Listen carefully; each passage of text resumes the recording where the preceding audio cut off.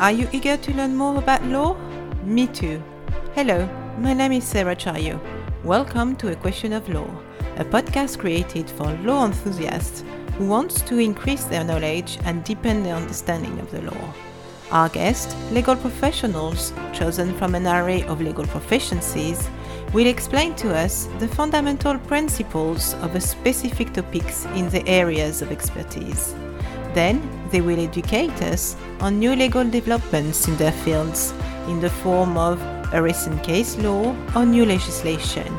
They'll share with us their opinions on the ramifications of these latest advances. Finally, we'll talk about their career path and uncover some great insights about their lives and experiences. So, if you want to feed your curiosity, enrich your mind and get inspired, take a break, sit back, and remain tuned in.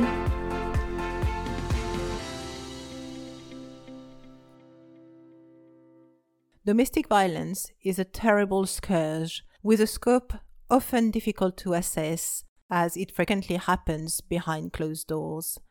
Before becoming violent, the relationship is almost always abusive, and both of these assaults on human dignity can leave long-term scars. Our guest, Gemma Lenfield, barrister at law, will help us understand the downward spiral into domestic abuse and the law around it. Whereas in normal times, on average, 2 women are murdered by a partner or an ex-partner every week, this number has drastically increased during the lockdown. Locked up at home, under a permanent threat from their partners, these victims often feel that they have nowhere to escape. The drastic cut in specialized local services means that 60% of women cannot find accommodation and are therefore more likely to stay in this precarious environment. A new law proposal, the Domestic Abuse Bill, is being discussed in Parliament and will make some positive changes to the situation. Leading charities in the field have generally welcomed the bill, yet it has also received harsh criticism for failing to address essential elements linked to domestic abuse. So let's start the discussion. Hello, Gemma. Welcome to A Question of Law. I'm extremely proud to have you on this podcast. Hello, and it's a pleasure to have been invited to talk about this very important topic. Gemma, you were called to the bar in 2002 and have since worked for 2 prestigious chambers, 7 Bedford Row and 5 St Andrews Hill. You are a multi-talented barrister who specializes in various areas of law. Your expertise in public law has allowed you to excel in high-level extradition cases and human rights cases nationally and in foreign jurisdictions. Your work is highly praised, and you have been described by Legal 500 and Chambers and Partners as an excellent, persuasive lawyer who fights hard for her client. But there is more. Your expertise has also attracted media, clients, and peers' recognition for your work in the fields of criminal and family law. You successfully argue highly emotionally charged cases involving neglected, sexually abused, or abducted children before the county and the high courts. It seems that you have a resolute interest in issues where vulnerability is a crucial element, so it's not surprising that you have written various articles on violence against women and gender inequality. I'm therefore extremely grateful that you have accepted to share with us your knowledge and expertise on the subject of domestic violence, as well as your opinion and analysis on the new Domestic Abuse Bill, which has just gone through its second reading in the House of Lords on the 5th of January 2021. So, shall we start by defining what domestic violence is and examining how abuse creeps in intimate relationships? Yes, unfortunately, there isn't a single definition in respect of domestic violence or domestic abuse in the UK, and definitions can be found in various legislation, both in criminal and in civil family courts. The Home Office has sought to define domestic abuse for some time now, and this is what they say about it. They say it's any incident or pattern of incidents, controlling, coercive, or threatening behaviour, violence or abuse between those aged 16 or over who are or have been intimate partners or family members, regardless of gender or sexuality. This can encompass, but is not limited to, the following types of abuse: psychological, physical, sexual, financial, and emotional. They then go on to define controlling behaviour as a range of acts designed to make a person subordinate and or dependent by isolating them from sources of support, exploiting their resources and capacities for personal gain, depriving them of the means needed for independence, resistance and escape, and regulating their everyday behaviour.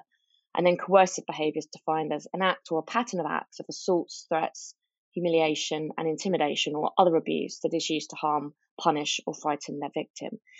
And there's a definition that I use, and I know others have used it, but I consider it to be an act of personal terrorism, because it is effectively putting a person, when they should be in a comfortable, secure relationship, it is putting a person in fear on a daily basis.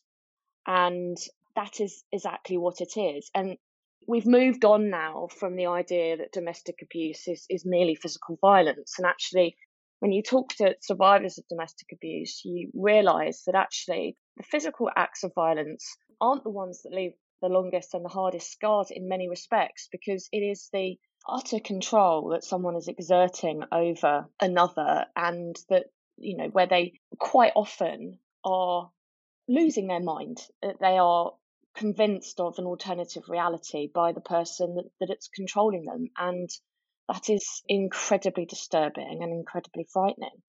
And coming out of that situation, it takes a lot to unpick. And that's why protective laws are so important, because it allows survivors the space to be able to move on with their lives. Sure. Now, usually domestic violence or domestic abuse does not start at the beginning of a relationship. It just invites itself later on when the relationship is stable. Is that right? Yes and no. Some relationships, it can move very swiftly into a situation of control. And what usually is the precursor is effectively limit pushing and manipulation of a person in a relationship. So there's an incredibly good book that was written by Pat Craven, who pioneered the Freedom Program, which is for survivors of domestic abuse. And it's called Living with a Dominator. And in that, she defines what the domination is. And it can be quite subtle at first. And it can be sort of dressed up as concern and love. What often is the case when you talk to survivors of domestic abuse, they say, he was wonderful in the beginning. I felt really loved. He made me feel like I was the only woman in the world. And that's genuinely regarded as love bombing, where, you know, you hook someone in quick. Sometimes the victim has a vulnerability that the abuser can see and realises that at that particular time, that person is particularly vulnerable to that tactic, to that love bombing. Yes, they'll take advantage of that. People don't stay with people who have been universally abhorrent. What then usually happens is there's some bullying creeps in, controlling behaviour. It doesn't even have to be verbal. It can be sulking, driving too fast, glaring. Emotional abuse can be making comments on the way that the victim lives their life, what they wear. They're not very good at their job. And this is a very common feature, concerns and strident allegations that the victim is cheating. There's a lot of jealousy involved, so that the victim loses their self-confidence. Isolating is a very common tactic, isolating the partner from her friends. That can be done quite subtly, but basically sulking when the friends are around. Not engaging with them. Making comments about how the friends maybe don't serve you well, making plans to clash with the victim seeing her friends, moving her away from her network, being a certain way so that invites aren't forthcoming. There's also what we hear a lot of in the press is gaslighting. Yes, it's making the victim believe in a different reality and therefore that they're going crazy. A lot of lying, a lot of minimizing, a lot of denying blame, blaming the behavior on various things, his childhood, work's very stressful, finding excuses, and then they will effectively make the victim feel that it's her fault.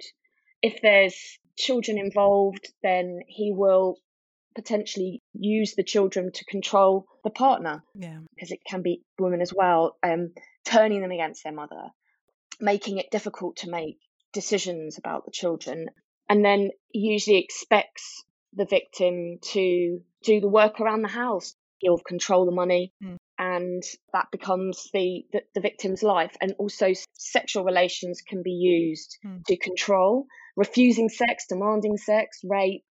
All of these things can slowly come in. And so it's not just about physical abuse. It's about creating conditions that where the victim is in such a place emotionally, so subjugated, that the behaviour can continue and escalate. And so one common tactic that's used is blackmail. If you leave, I will post, photos of you online, or if you leave, I will tell people that you've committed a criminal act, even though they haven't. Often the perpetrator will claim to be the victim in the relationship. They will scratch themselves and take photographs so that they've got documentation. They will write emails and text messages trying to get the victim to accept that they're the abusive one. This is high level manipulation. And of course, on the outside, it's not always obvious that someone is a perpetrator, because they will be charming to friends and family, perhaps. They will be charming to professionals that have dealings with them. They are quite capable of persuading police officers that there is nothing going on and that the woman is crazy.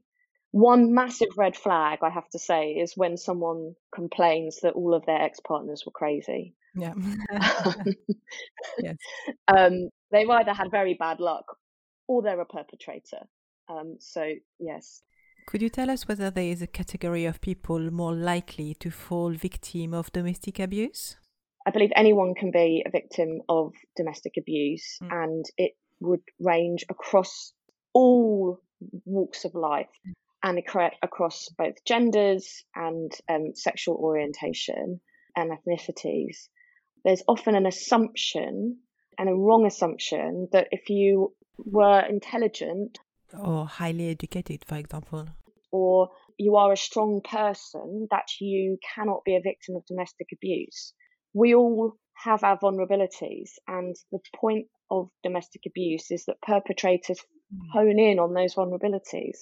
So I do think that there are certain conditions that would make abuse easier. So, for example, if English isn't your first language and you're reliant on your partner to be sort of conduit with the world at large, then that is a vulnerability that you have that can be exploited. Or if you think that involving the police would be prejudicial to your immigration status.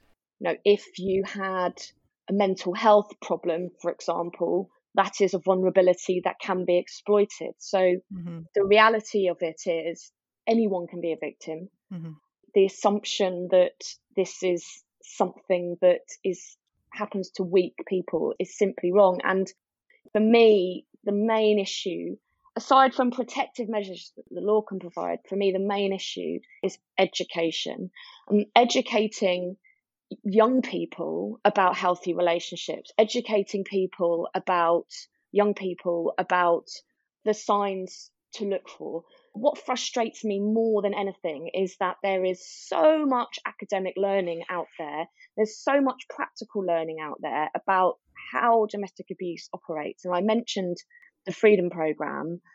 There's a very good book called Why Does He Do That by Lundy Bancroft, who over a period of a number of years worked with domestic abuse perpetrators and obviously thousands of men. And he would always make his business to speak to the partner or the ex-partner to really triangulate what he was being told by the perpetrator. And the similarities of the characteristics that he's identified and is identified in Living the Dominator, and then across the board, there's a formula to this. every perpetrator won't use necessarily every single one. Some might sulk, others might shout, but there is a formula. And what frustrates me the most is the idea that we have this learning, we have this information, and yet people are still getting into abusive relationships and staying in abusive relationships. Where is the education on this topic? And that I find very frustrating. And then allied to that is the issue of educating professionals, police officers, social workers, judges, lawyers, etc., teachers, health workers, anyone that might potentially pick up on a domestic abuse situation, and particularly the police. There have been some woeful examples of the police letting victims down, assumptions that they make about the victim. And women have died. Many women have died, and men, but mostly women. And I feel that in order to try and stem what is undoubtedly a significant problem in the UK, domestic abuse, we need to think about the place education and has. I mean, I say that anyone can be a victim of domestic abuse. I have been, and I haven't made that particularly public before. However, and that's probably because I think, well, maybe people will think I'm weak in some way. But hearing you praise me in the opening and mentioning that people say I'm a good fighter, I don't think that anyone would call me weak. We certainly would not. But yet I found myself, and it was very subtle. It was very subtle at first. And, it's very easy to judge. And it's very easy to judge a survivor and think that you know something about them. I really hope that by sharing that people will realise that this is not something that happens to a specific set of people. It happens to everyone. And the only weakness I had was that I was willing to listen to the excuses and have compassion for the reasons why he said he acted the way he did, none of which I realise now are valid. But it's persuasive, and manipulation is an incredibly dangerous thing. Gemma, thank you very much for sharing this highly personal information with us. I think it's very important that successful professional women like you talk about their personal suffering, because I do believe that it can help many others to see that shame does not have any place in this, and that by speaking out, the only thing you do is show how strong you are. Thank you. But of course, it's easier said than done. There is another preconception according to which some believe that if the situation was that bad, then the victim should have left earlier. But can you explain to us what really happens and why it's not that easy to leave? Yes, there are a number of reasons why. Sometimes it's financial, because it just financially they're concerned. Children as a reason why they don't leave. But there are practical reasons why people don't leave. There are emotional reasons why people don't leave. They perhaps have convinced themselves that it's not as bad as it actually is. They believe, because often an abuser will occasionally, when they sense someone is pulling away, apologise, say that they will change their behaviour, that something will shift, is believed. And so therefore, at the point that the victim is thinking of leaving, they get told, I'm going to change, I've reflected on my behaviour, I'm going to see a therapist, whatever the solution is. Yeah. Sometimes it's blackmail. Sometimes it's accusations will be levelled at them, and they may have a lot to lose. And sometimes it's fear. Yes, because we know that the greatest moment of risk for a victim is when they leave. Yes, according to Femicide census, among the women who have been killed by their partners, 89% were murdered in the first year of separation. So there is a very high risk. Because if you think of it, if your personality type is that you control other people, and that's your desire to do that, you are utterly out of control when someone leaves your orbit and makes no contact with you. And that is a real flashpoint for an abuser. And that's why protective measures are really important. And sometimes, victims have been told no one will believe you. And they start to believe it. If you put someone down long enough, then they'll believe it. shouting at rages that could go on all night, where then the victim hasn't really slept. And it's very hard to make decisions when you're worn down, and you yourself do feel a little bit crazy because of what's the conditions in your home. So there were all these very complex factors, and I think it's really troubling when I hear, why didn't they leave sooner? They left, and for that they should be applauded, because it is incredibly hard, and it's a real show of strength to do that. Definitely, it's already very hard to leave any relationship at all, let alone one that is regimented by fear. Yes. And also, if you think of it, if someone is controlling you, if someone's checking your phone and your devices, if they're just always sort of around, and particularly now with lockdown, difficult to plan. It's difficult. It's very difficult to plan, and it's very difficult to make phone calls, and it's hard to be reassured that there is a solution, and there is a solution. You can get protective measures. But that is something that is incredibly daunting and difficult if you are being controlled by someone. The idea that you might get caught executing that plan is terrifying. Absolutely. In your experience, what are the consequences of domestic abuse on children, and how could they be better protected? So I often hear, well, the children didn't see any violence, so it doesn't matter. That's fortunate that they didn't see any violence, but that doesn't mean that the perpetrator needs a commendation in any way, because, as I say, physical violence is unlikely to be isolated as the abuse system. And so what usually the child is exposed to is actually a number of things. First of all, they will be witness to the control and the manipulation. If an abuser feels that they can control their partner, they will also try and control their children. They will put down perhaps the other parent in front of the child. So it's difficult. Obviously, physical abuse, sexual abuse, emotional abuse can be directed at the children as well. And also the view that the abuser may hold, if it's a man, for example, about women generally, and about the life view of the abuser, which I think it's plain from the descriptions I've made is not one that you would necessarily commend and want your child to adopt. And then, of course, when the relationship breaks down and the mother has to leave, the abuse can continue using the contact and using those arrangements. Of course, the abuser's got a free rein when the child is their property to say what they like about the other parent. It is a very difficult problem, and it really needs to be seen holistically rather than just, they didn't ever see me hitting their parent. That's not the point, really. Yes, clearly. A leading charity in the field was saying that 90% of children are actually witnessing domestic violence. So it could be physical violence, but coercive abuse as well. And that could lead to anxiety, depression, PTSD, if it's not addressed with a sufficient mental health support, which is not necessarily always in place, unfortunately. Yes, exactly. And difficult for them in the future to have a framework of what a healthy relationship looks like. And so they could go on to either be a perpetrator or a victim. So the cycle continues. Absolutely. So the new proposal is being discussed in Parliament right now, and there will probably be more consultation done about it. But could you tell us what this new domestic abuse bill offers to change?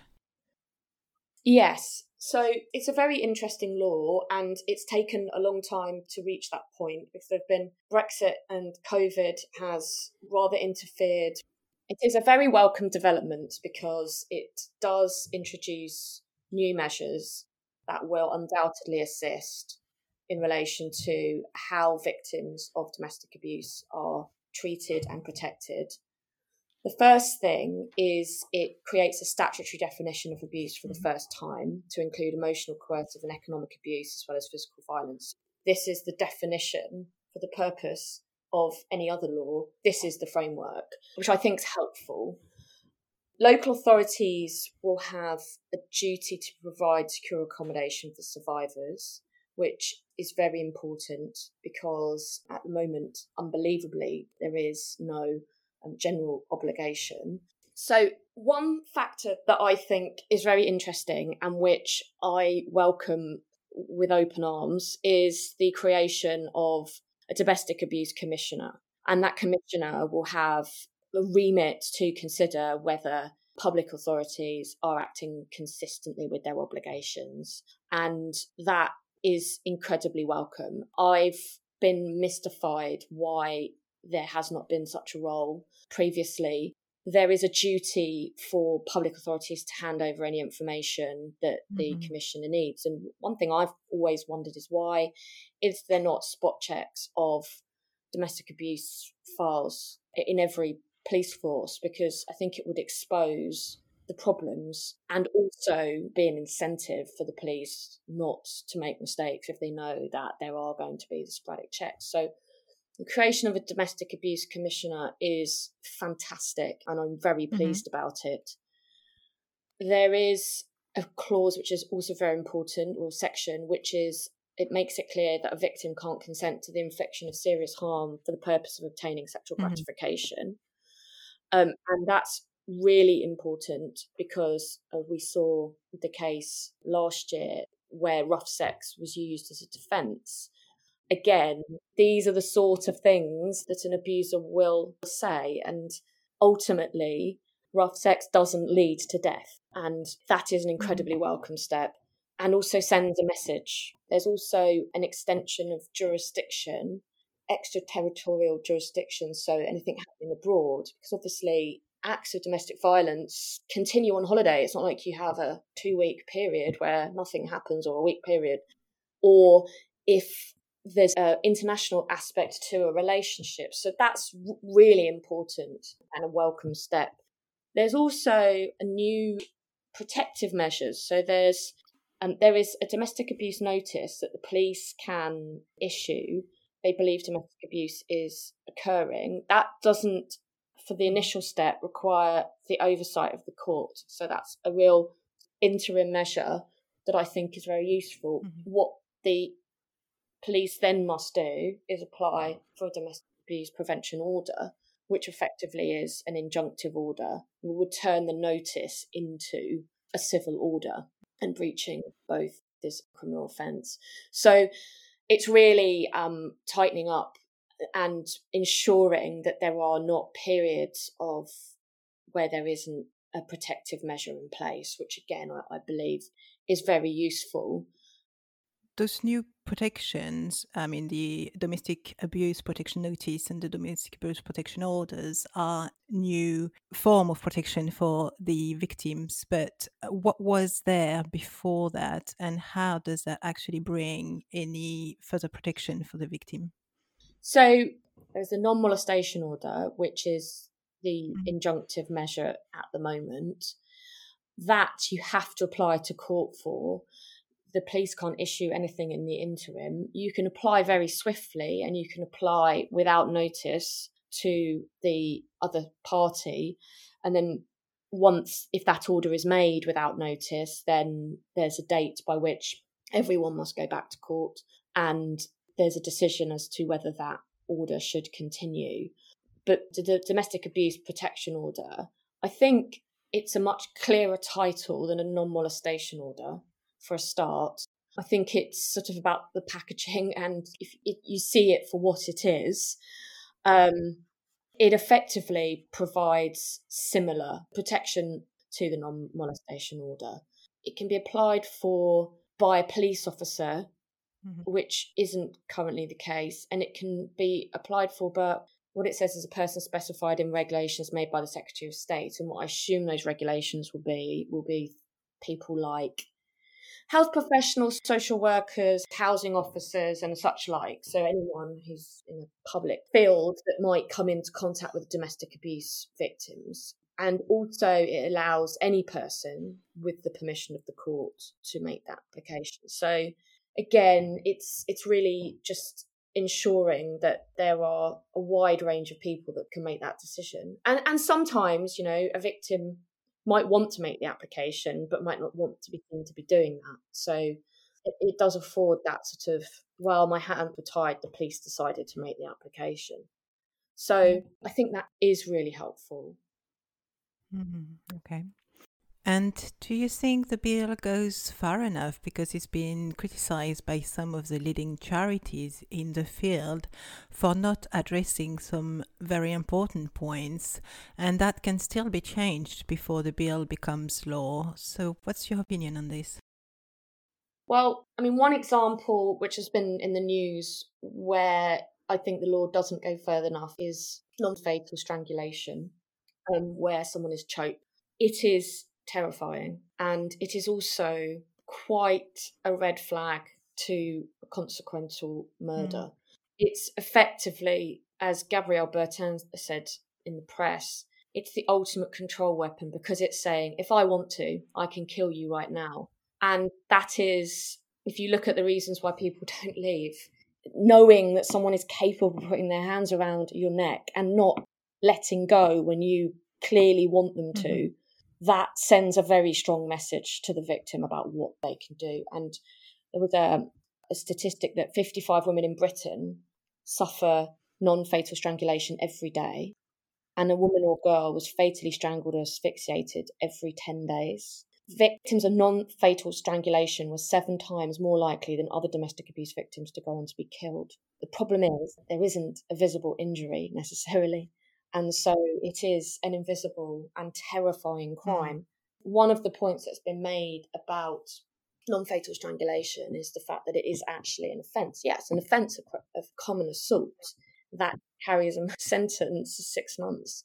Absolutely. As I understand it, non-fatal strangulation is charged as common assault because there aren't, or there might not be, enough evidence to use the attempted murder offense, especially since the intention is not always, or might not be, to murder the victim, but more to frighten her. Yes, it is an intention to frighten. It's an intention to control. But it's also an intention, as I say, to let the victim know that I could actually keep my hands on your neck longer. They do really have to look at that again. I can see, again, looking at it from the other point of view, because there is no injury. It is hard to substantiate that has taken place, but there are lots of crimes that don't have physical proof. It would just be a matter of credibility of the victim's account. I read a terrifying statistic, which was the first 3 weeks of the first lockdown, 14 women were killed by men, and that's the highest rate in more than a decade. And again, I think that really does underscore what is going on in a home, and if a victim can't leave the home, how things can escalate, because going to work gets you out of the house. It's a legitimate reason to be out of the house. I mean, it doesn't mean that your abuser won't text you and ask what you're doing and why you're coming back late and who are you drinking with after work, or etc. etc. But at least it means you're out of their orbit for a period of time. Unfortunately. Leaving this emotionally charged subject for a moment, let's talk about your personal experience. Could you describe what your job entails and who are your clients? So I am instructed by solicitors, but also now directly by members of the public to represent them generally in court or to advise them on aspects of their case. So the majority of my work is court-based, but I do advise clients in relation to their legal matters, or I draft documents for them. And I do extradition and family law. I started off doing crime. I then moved into extradition. And then because I was a paralegal in a family department prior to starting my pupillage, which is training to be a barrister, I agreed one day to take on a family case because the clerks really needed to find a home for it. And it just went from there. I hadn't actually been trained formally in family law during my pupillage, but obviously I had spent a number of months as a fee earner in a solicitor's firm, and also I did the family module on the bar course. So I wasn't going in blind. You can also be directly instructed by clients. Yes, I think the direct access is something that I was very wary of. I think the bar genuinely was quite wary of it for a number of reasons. I think we were worried that solicitors would think that we were trying to steal their work. But certainly in family, my experience is that often, because funds are limited, because legal aid doesn't apply to most cases, a lot of people are willing to represent themselves. And it's when it gets to a particular point in court, they think, well, actually, I do need someone who's specialist in this to step in. So I don't think that fear was something that was justified. And I think that it does therefore serve a really important role. So direct access, it is a good thing. Very good. Would you like to tell us how you've decided to become a barrister? Yes, so it's quite a funny story. My dad was a very successful police officer and very well liked. He always used to tell me stories of his working life, and I saw how much he enjoyed his job, and I thought, what a wonderful thing to go to work and love your job. So I thought maybe I want to be a police officer. He disabused me of that notion, telling me that I had to be able to run a mile in a certain amount of times and that they also do the bleep test. And that was the end of that aspiration. But I suppose I always was quite drawn towards drama, but I was quite level-headed, and I realised that it would be incredibly hard to become an actor. And so I was sort of trying to have a think about what possible career might be of interest if you've got these competing. I'm interested in the law and justice, but I also quite like theatrics. And I thought I'll be a solicitor because, and I'm talking at this time of the age of about 10. And then I had to do work experience when I was about 14. And unhelpfully, we just got this list of names of businesses without any inclination as to what they are. And so I chose one that sounded like a solicitor's office, and then went home, and this shows how old I am.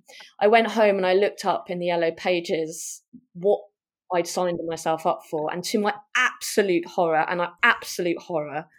it was an accountancy firm, and I was not destined to be an accountant. I said to my dad, what am I going to do? This is a disaster. He thought it was hilarious. He said, you just got to go in and speak to your form tutor and just explain your mistake and ask if I could possibly get you an in with a solicitor's firm in town. And so my father that day had already been teeing up a particular firm, Stephen Rimmers in Eastbourne. So I went to do my work experience there. However, the first day of the work experience, I was told that we were going to London, to the Temple, to have a conference with council. And just walking from Temple Station up to Cloisters Chambers, I thought, this is the life. This is what I want to do. And then I sat in and heard the advice the barrister was giving and just thought, I really want to do this. And so I did a law degree. Very good. So what has been your greatest success so far? Yes, I think that being a junior in the Supreme Court was an utterly wonderful experience. It was a joy. It was wonderful to have that opportunity. And what about your most significant hurdle, and how have you overcome it? As a teenager of the 90s, sort of very girl power movement, thinking that, being a woman, being from a state-educated background, I thought neither of those attributes were things would hold me back in any way. And I'm not saying I've been held back, but I have experienced discrimination in respect of both of those characteristics. Stupid things like an opponent who, when I came back on something, he said, I'm sure your honour's not interested in this unseemly bickering.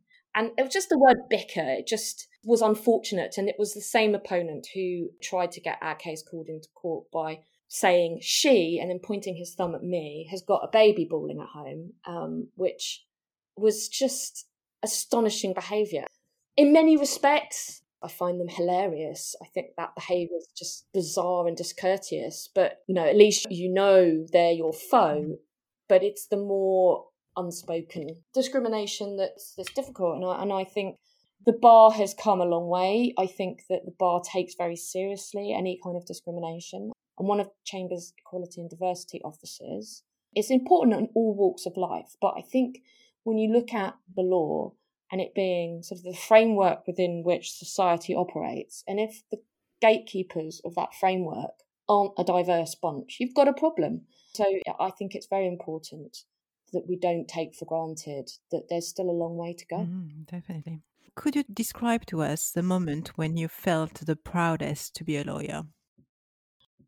Without wanting to sound corny, and I know it's going to sound that way, but I'm just very proud to be a barrister. It was not an easy road, but I'm proud to call myself a member of the bar. I think it's a wonderful profession. I think it's a profession that does so much good, and we have a very clear code of conduct for the most part do adhere to. And I think that we do incredibly important work across all spectrums, not just protecting the vulnerable, although of course the way in which any society protects its vulnerable members and its children really does paint a picture of that society. But across all spectrums, we do important work, we do difficult work. I'm just incredibly proud to be a member of the bar.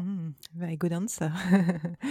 Have you got any last piece of advice that you'd like to share with aspiring barristers? Yes, never give up.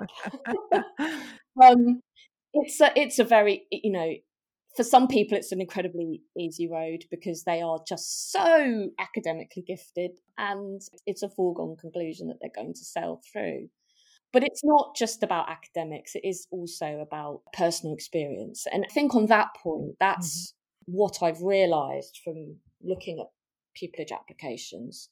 That's where your background can hold you back somewhat because it's sometimes harder to access things from a state education. It's not always geared to you acquiring the most useful interpersonal skills. And, it's all very well if your parents can afford, for example, for you to go and doing an internship for a UN tribunal or something similar. But if funds are tight and it's hard to just become a barrister financially, then you aren't always going to have glittering CV that you think you should have. But what I would encourage any aspiring barrister, regardless of background, but particularly if there are certain limitations, is to really think outside the box and think, what is it that I can do that will give me an understanding and give me the skills for this? Do your research, make yourself interesting, but also it's not actually just about ticking things on a CV. It is about gaining life experiences that will help you in the future. I didn't have the most exciting of CVs. I did an awful lot of holiday work in some quite dreadful places, but I spun it to say, look, I can work with an array of people. I can pick up different jobs quickly. That's a skill that barristers have to have. You get your case the night before, you've got to get on it and sort it out. You can spin genuinely useful things to your advantage, and mentors are very important. If you can do work experience, that's very important. If you can try and forge relationships on that work experience that you can call upon later on, it's just really looking for opportunities and just never give up. I'm sure there are so many barristers who've thought about this is all just getting too difficult. Swear into your coffee in the morning and wonder whether this is the life for you. It is the life for you if you want to persevere with it. Well, that's very encouraging. Thank you. Gemma, you've been providing us with really insightful analysis about the law, but also the environment in which domestic violence thrives. And you have shared with us some amazing and at times very personal information about yourself and advice about the barrister profession. I'm absolutely sure that this episode is going to be very helpful for many listeners. So thank you very much for the time that you spent with us today. Thank you. Thank you for inviting me. The information contained on this episode is not to be interpreted as legal advice, but is provided for informative purpose only. Formal legal advice should be sought for any specific case. Our guests are presenting their personal opinions in the context of an informal conversation and do not speak on behalf of their employers, partners, contractors, or clients. Thank you so much for listening to this edition of A Question of Law. Your engagement with the show is at the heart of its success. The show has already received a fantastic amount of support, and I'm really thankful for this. But the challenge is to keep you, the audience, engaged and fascinated. So if you have appreciated the show, please let me know by tuning in for the next one, rating and sharing the episodes, and leaving comments. So until the next question of law, keep well.